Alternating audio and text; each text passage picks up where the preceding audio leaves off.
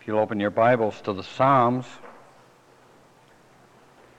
Psalm 32, it says it's a Psalm of David. In my Bible here it says Maskell, and that means from what I was reading today, that it means that it's a psalm of encouragement. And so we want to be encouraged tonight as we look at some of the situations that David goes through, as we listen to his, kind of listen in on his prayers and his words. It encourages us.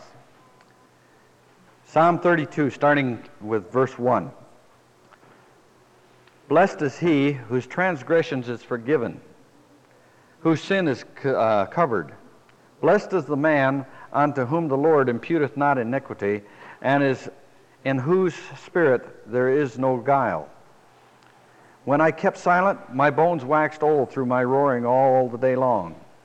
For day and night thy hand was heavy upon me. My moisture is turned into the drought of summer. Selah.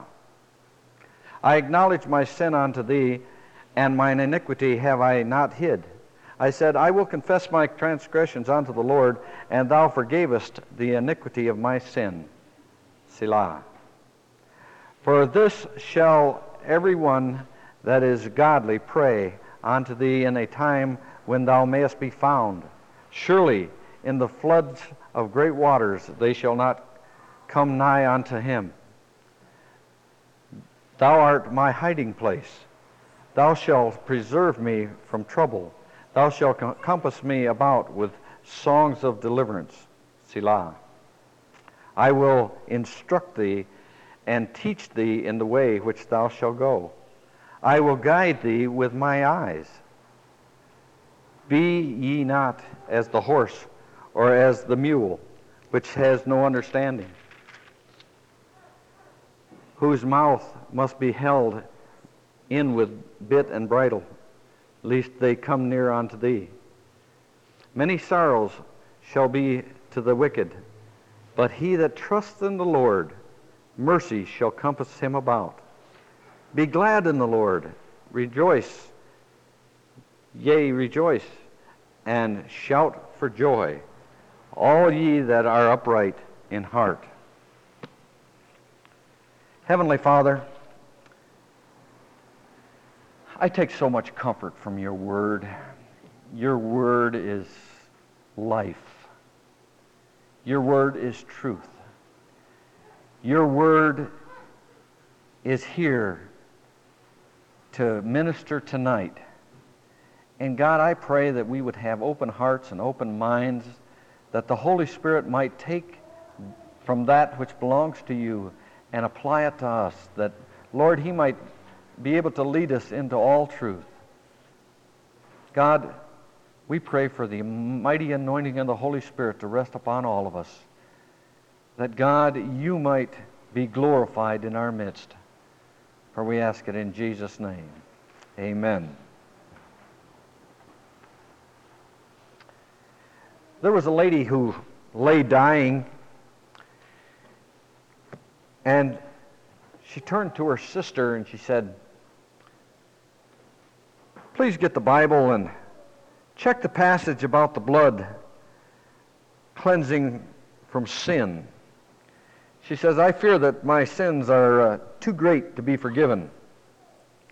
Look whether it says all sins or only sin. For I just don't hardly remember which it is. So her sister turned to the Bible and found the passage, and she says, these are the exact words. The blood of Jesus, his Son, cleanses us from all sins. And the lady said, oh, how sweet. Now there's pardon for all of my sins. Hallelujah. Praise God, there is forgiveness for all of our sins. And here in the first verse, he says, "Blessed is he whose transgressions are forgiven, whose sins are covered."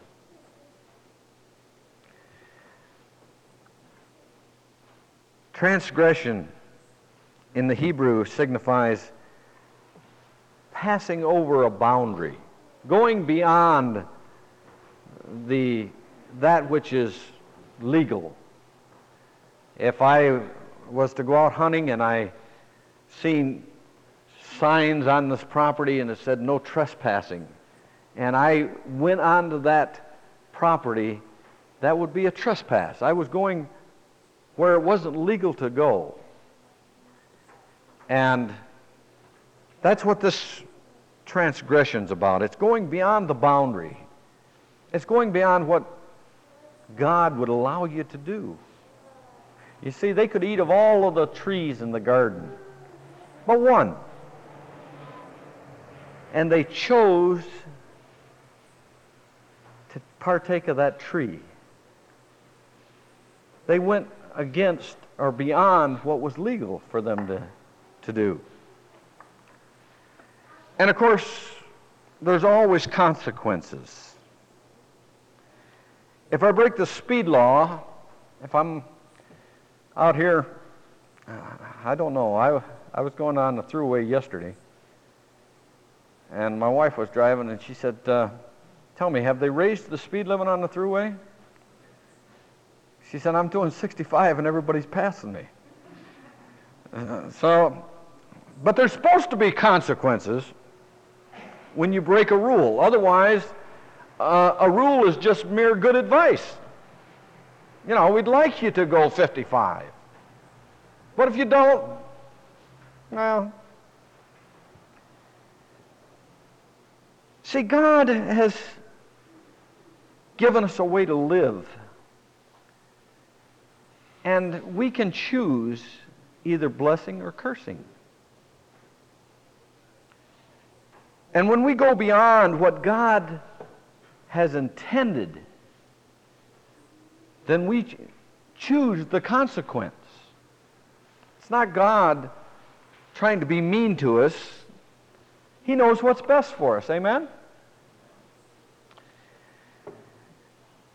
And so when we break God's laws, we bring guilt and shame, and it can even bring sickness and death.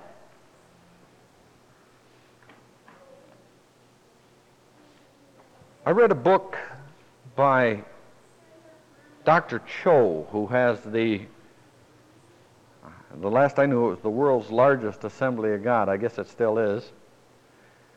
I don't know if he could say he's got the largest Sunday school. I think the largest Sunday school is down here in Metro Assembly in New York City. What was the figure on that? 10,051 in Sunday school. That's a pretty good sized Sunday school. But Dr. Cho, he has something like, the last time I heard, he had something like 6,000 deacons. It was around 500,000 in membership. But he wrote about, there was a man who brought his wife to Dr. Cho, and she was in a wheelchair. And she was very sickly and unable to walk. And the man said, "I've had her from one doctor to the other, and they seem to accept our money, and they give us a diagnosis, and they give us pills, and still she's no better." And so out of desperation, I brought her to you because really you're the only chance we have. She has 2 beautiful children to live for, and she just don't seem to even have the desire to live. And so Dr. Cho told the husband to leave his office, and he began to talk to the lady. And finally, God gave him a word of wisdom. And he spoke to the lady and he said, you're going to have to confess your sins and ask God's forgiveness before you can be healed. You have sinned and you have hid this sin, and until you're ready to confess it and put it out of the way, you can't be healed. And it seems that the lady, a number of years before, had cheated on her husband and had committed adultery with her brother-in-law. And this guilt and this shame had just weighed so heavy upon her that she couldn't take it. But once she confessed her sin, she was instantly healed. Notice in verse 3 and 4 here it says, when I kept silent, my bones waxed old through my roaring all the day long. For day and night thy hand was heavy upon me. Can you imagine the heavy hand of God upon you? And your bones feel like they're old and brittle, and a sin that they just would not confess.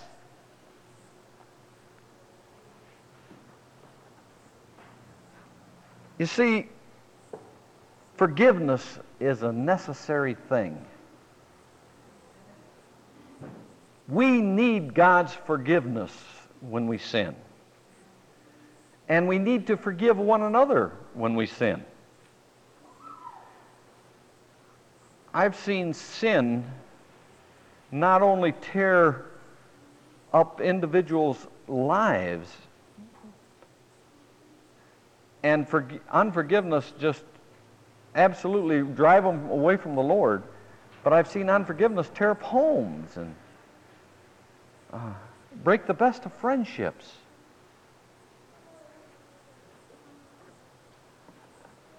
Forgiveness in the Hebrew here is to take off, take away. How many of you've read Pilgrim's Progress? You remember when he finally, the load came off, the weight that he was carrying on his back? How much lighter he must have felt. Do you remember when you first came to the Lord and God forgave all of your sins, and all of a sudden you just felt so good? Remember that? Well, that forgiveness is still available. You see, just because we've been Christian for a few years doesn't mean that we should say, well, I know better and therefore God can't forgive me. We need forgiveness as well as the unsaved. And forgiveness is needed whenever we're not doing what God has intended for us to do, or when we've gone beyond what He has intended for us to do.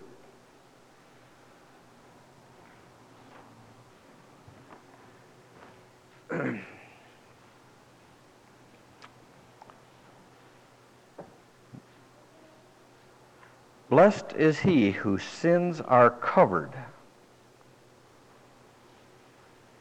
You know, that's the whole idea of the blood of Jesus Christ. The sprinkling of blood, it was to cover the sin. Not only to cover it, it eradicates it. It removes it. We have all sinned and come short of the glory of God. And sin, the word for sin most used in the New Testament means missing the mark.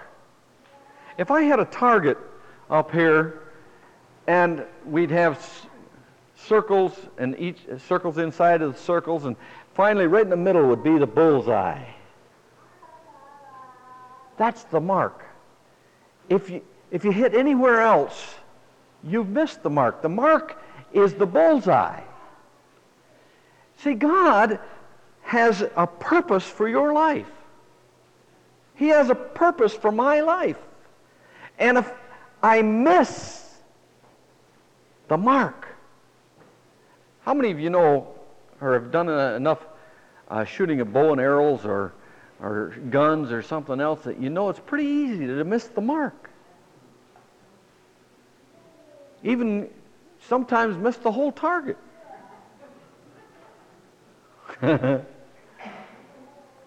It depends if you're a bad shot or not. All you got to do is jerk at the wrong time, or flinch, or close your eyes, or squeeze the trigger too hard, or jerk it, or... It's easy to miss the mark.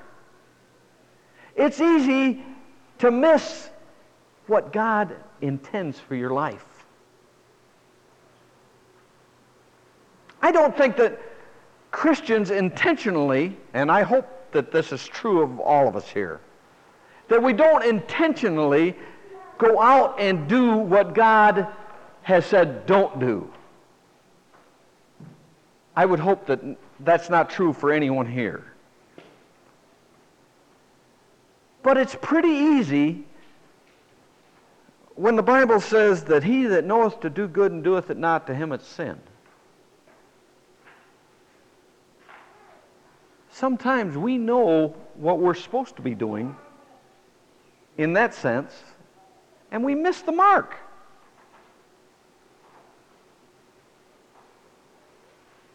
And the beauty of it is, the Bible says, if you sin,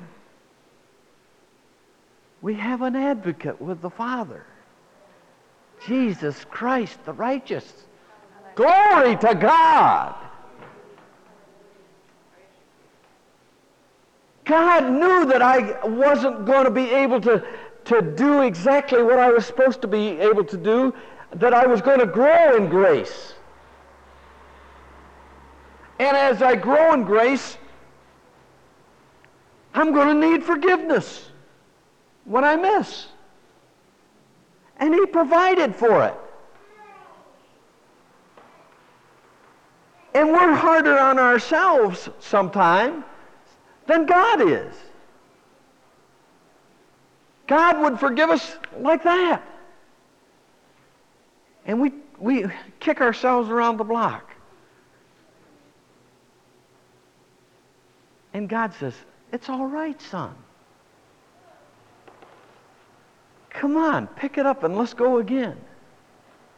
Amen? Hallelujah. Now, I know that David had committed a terrible, terrible sin. He had a man killed. He had committed adultery.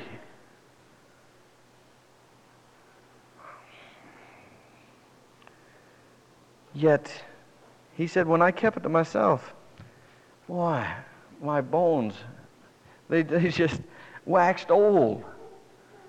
And God's hand was heavy upon me. But when I confessed my sins, oh, glory. When he confessed his sins, things changed. Look at Exodus 32:25.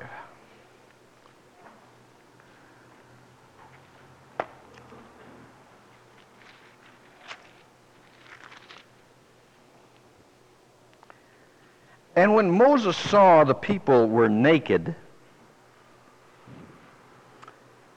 for Aaron had made them naked unto their shame among their enemies. He's not talking about taking their clothes off. He's talking about a transgression before their enemies. a nakedness of committing sin before they're the unsaved, the nations around them. See, the garments of our merits are always too short. No matter how we try to disguise our nakedness, it just doesn't work. In the Garden of Eden, they tried to use fig leaves, and it just didn't quite hack the course. It took God and the shedding of blood to provide the covering that man needed to provide a covering for our nakedness. And we need to borrow from Christ's merits. Revelations 3:18, if you'll turn back there.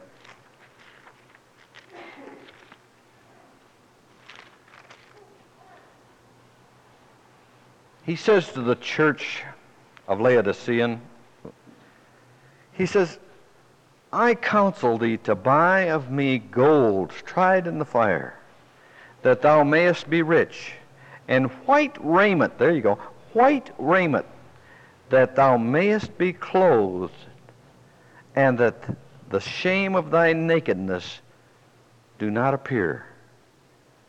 And anoint thy eyes with eye salve, that thou mayest see. See, we need this covering. We need the white raiment. Matthew chapter 22 and verse 11.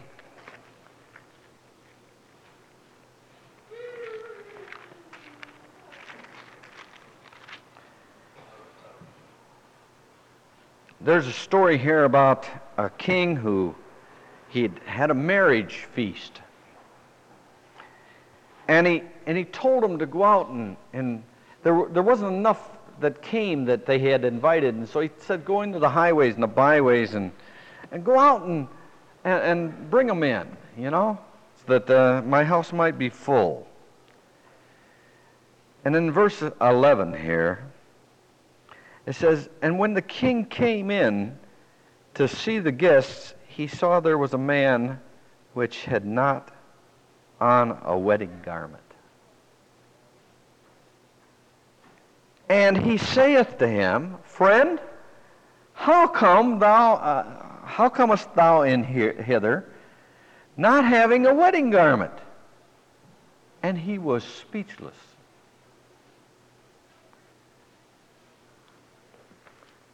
He just didn't have an excuse. Speechless.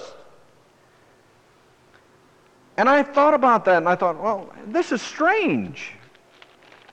Here he has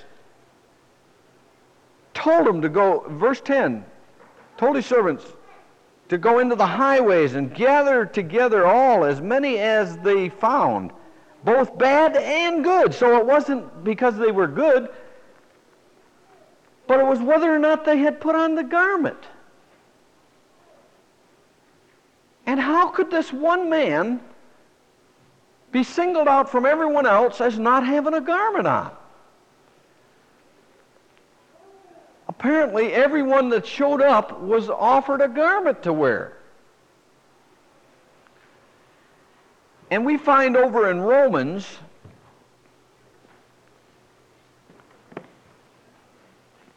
the 13th chapter and the 14th verse, it says, put ye on the Lord Jesus Christ, and make no provisions for the flesh to fulfill the lust thereof.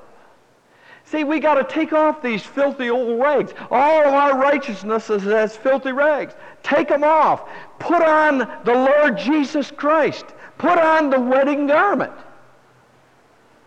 This pure white garment that you can get from the Lord, that comes by grace, not by price. Amen? But it's up to us to put it on. Blessed is the man unto whom the Lord imputes not iniquity. He doesn't impute iniquity. Blessed is in the plural. In other words, a double joy. You're doubly blessed if you don't have, if he's not going to impute those iniquities. Iniquity means what is turned out of the proper course or situation. It's out of what's supposed to be.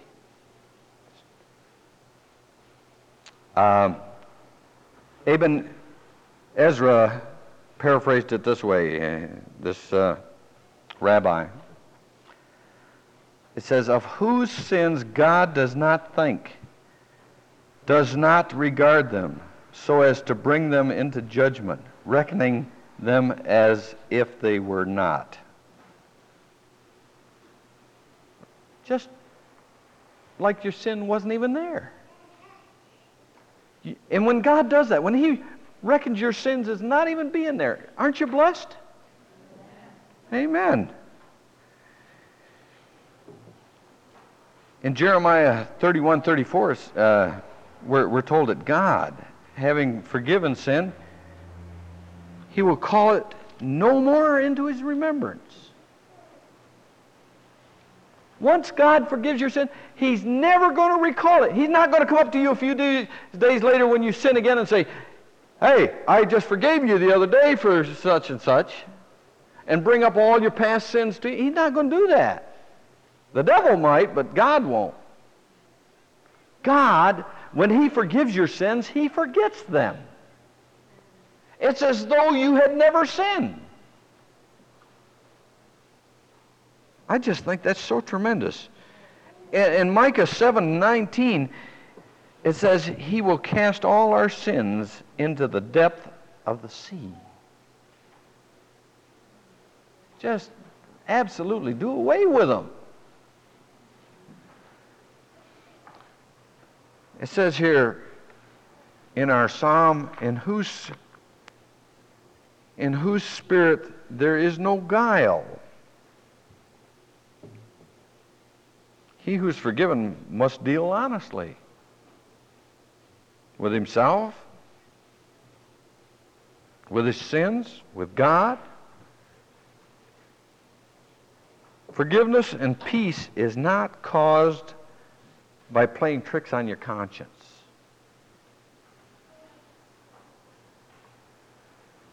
You're not trying to play mind games with yourself. It's not self-deception. It's seeing sin as it really is, confessing it to God, and accepting and trusting God for the forgiveness and the eradication of it. That's what forgiveness is.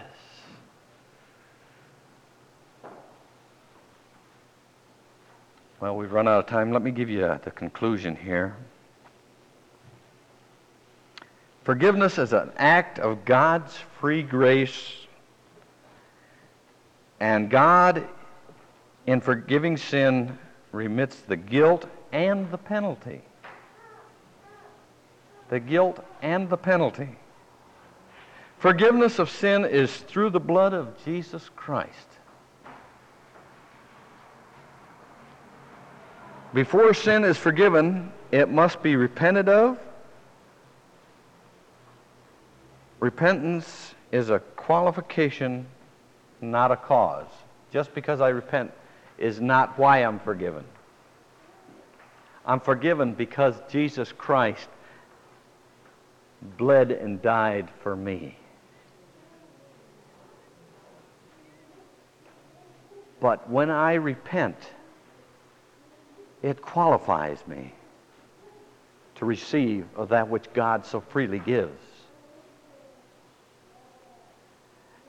And without the repentance, there can be no forgiveness.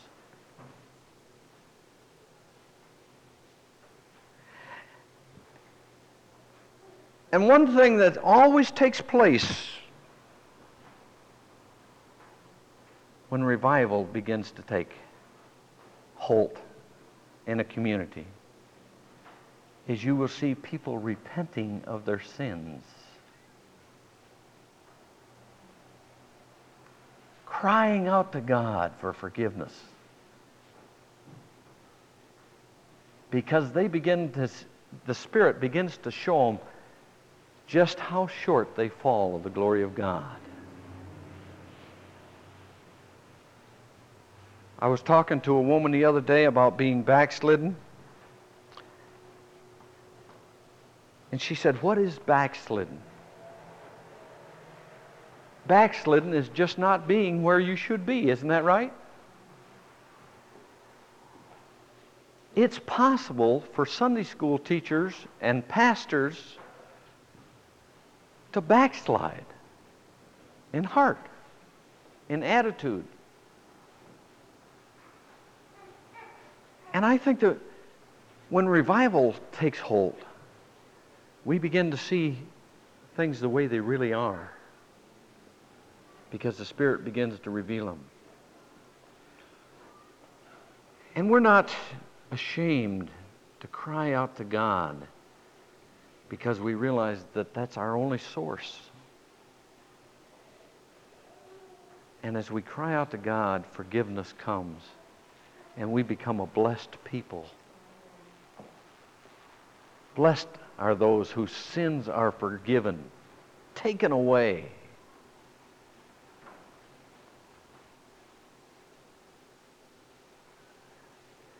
It's so easy to be self-righteous, isn't it? I wouldn't dare begin to ask God for forgiveness in front of this group, because what would they think of me? See, that's the attitude that most of us get. We're too holy, too churchy to ever cry out to God for forgiveness. But until we're ready to get down to business with God and admit sin and see sin as sin and ask for His forgiveness, we'll never be a blessed people. Oh Lord, it's me. It's me, oh Lord, standing in the need of prayer. Father, I'm not talking about someone else. Father, I'm talking about my relationship.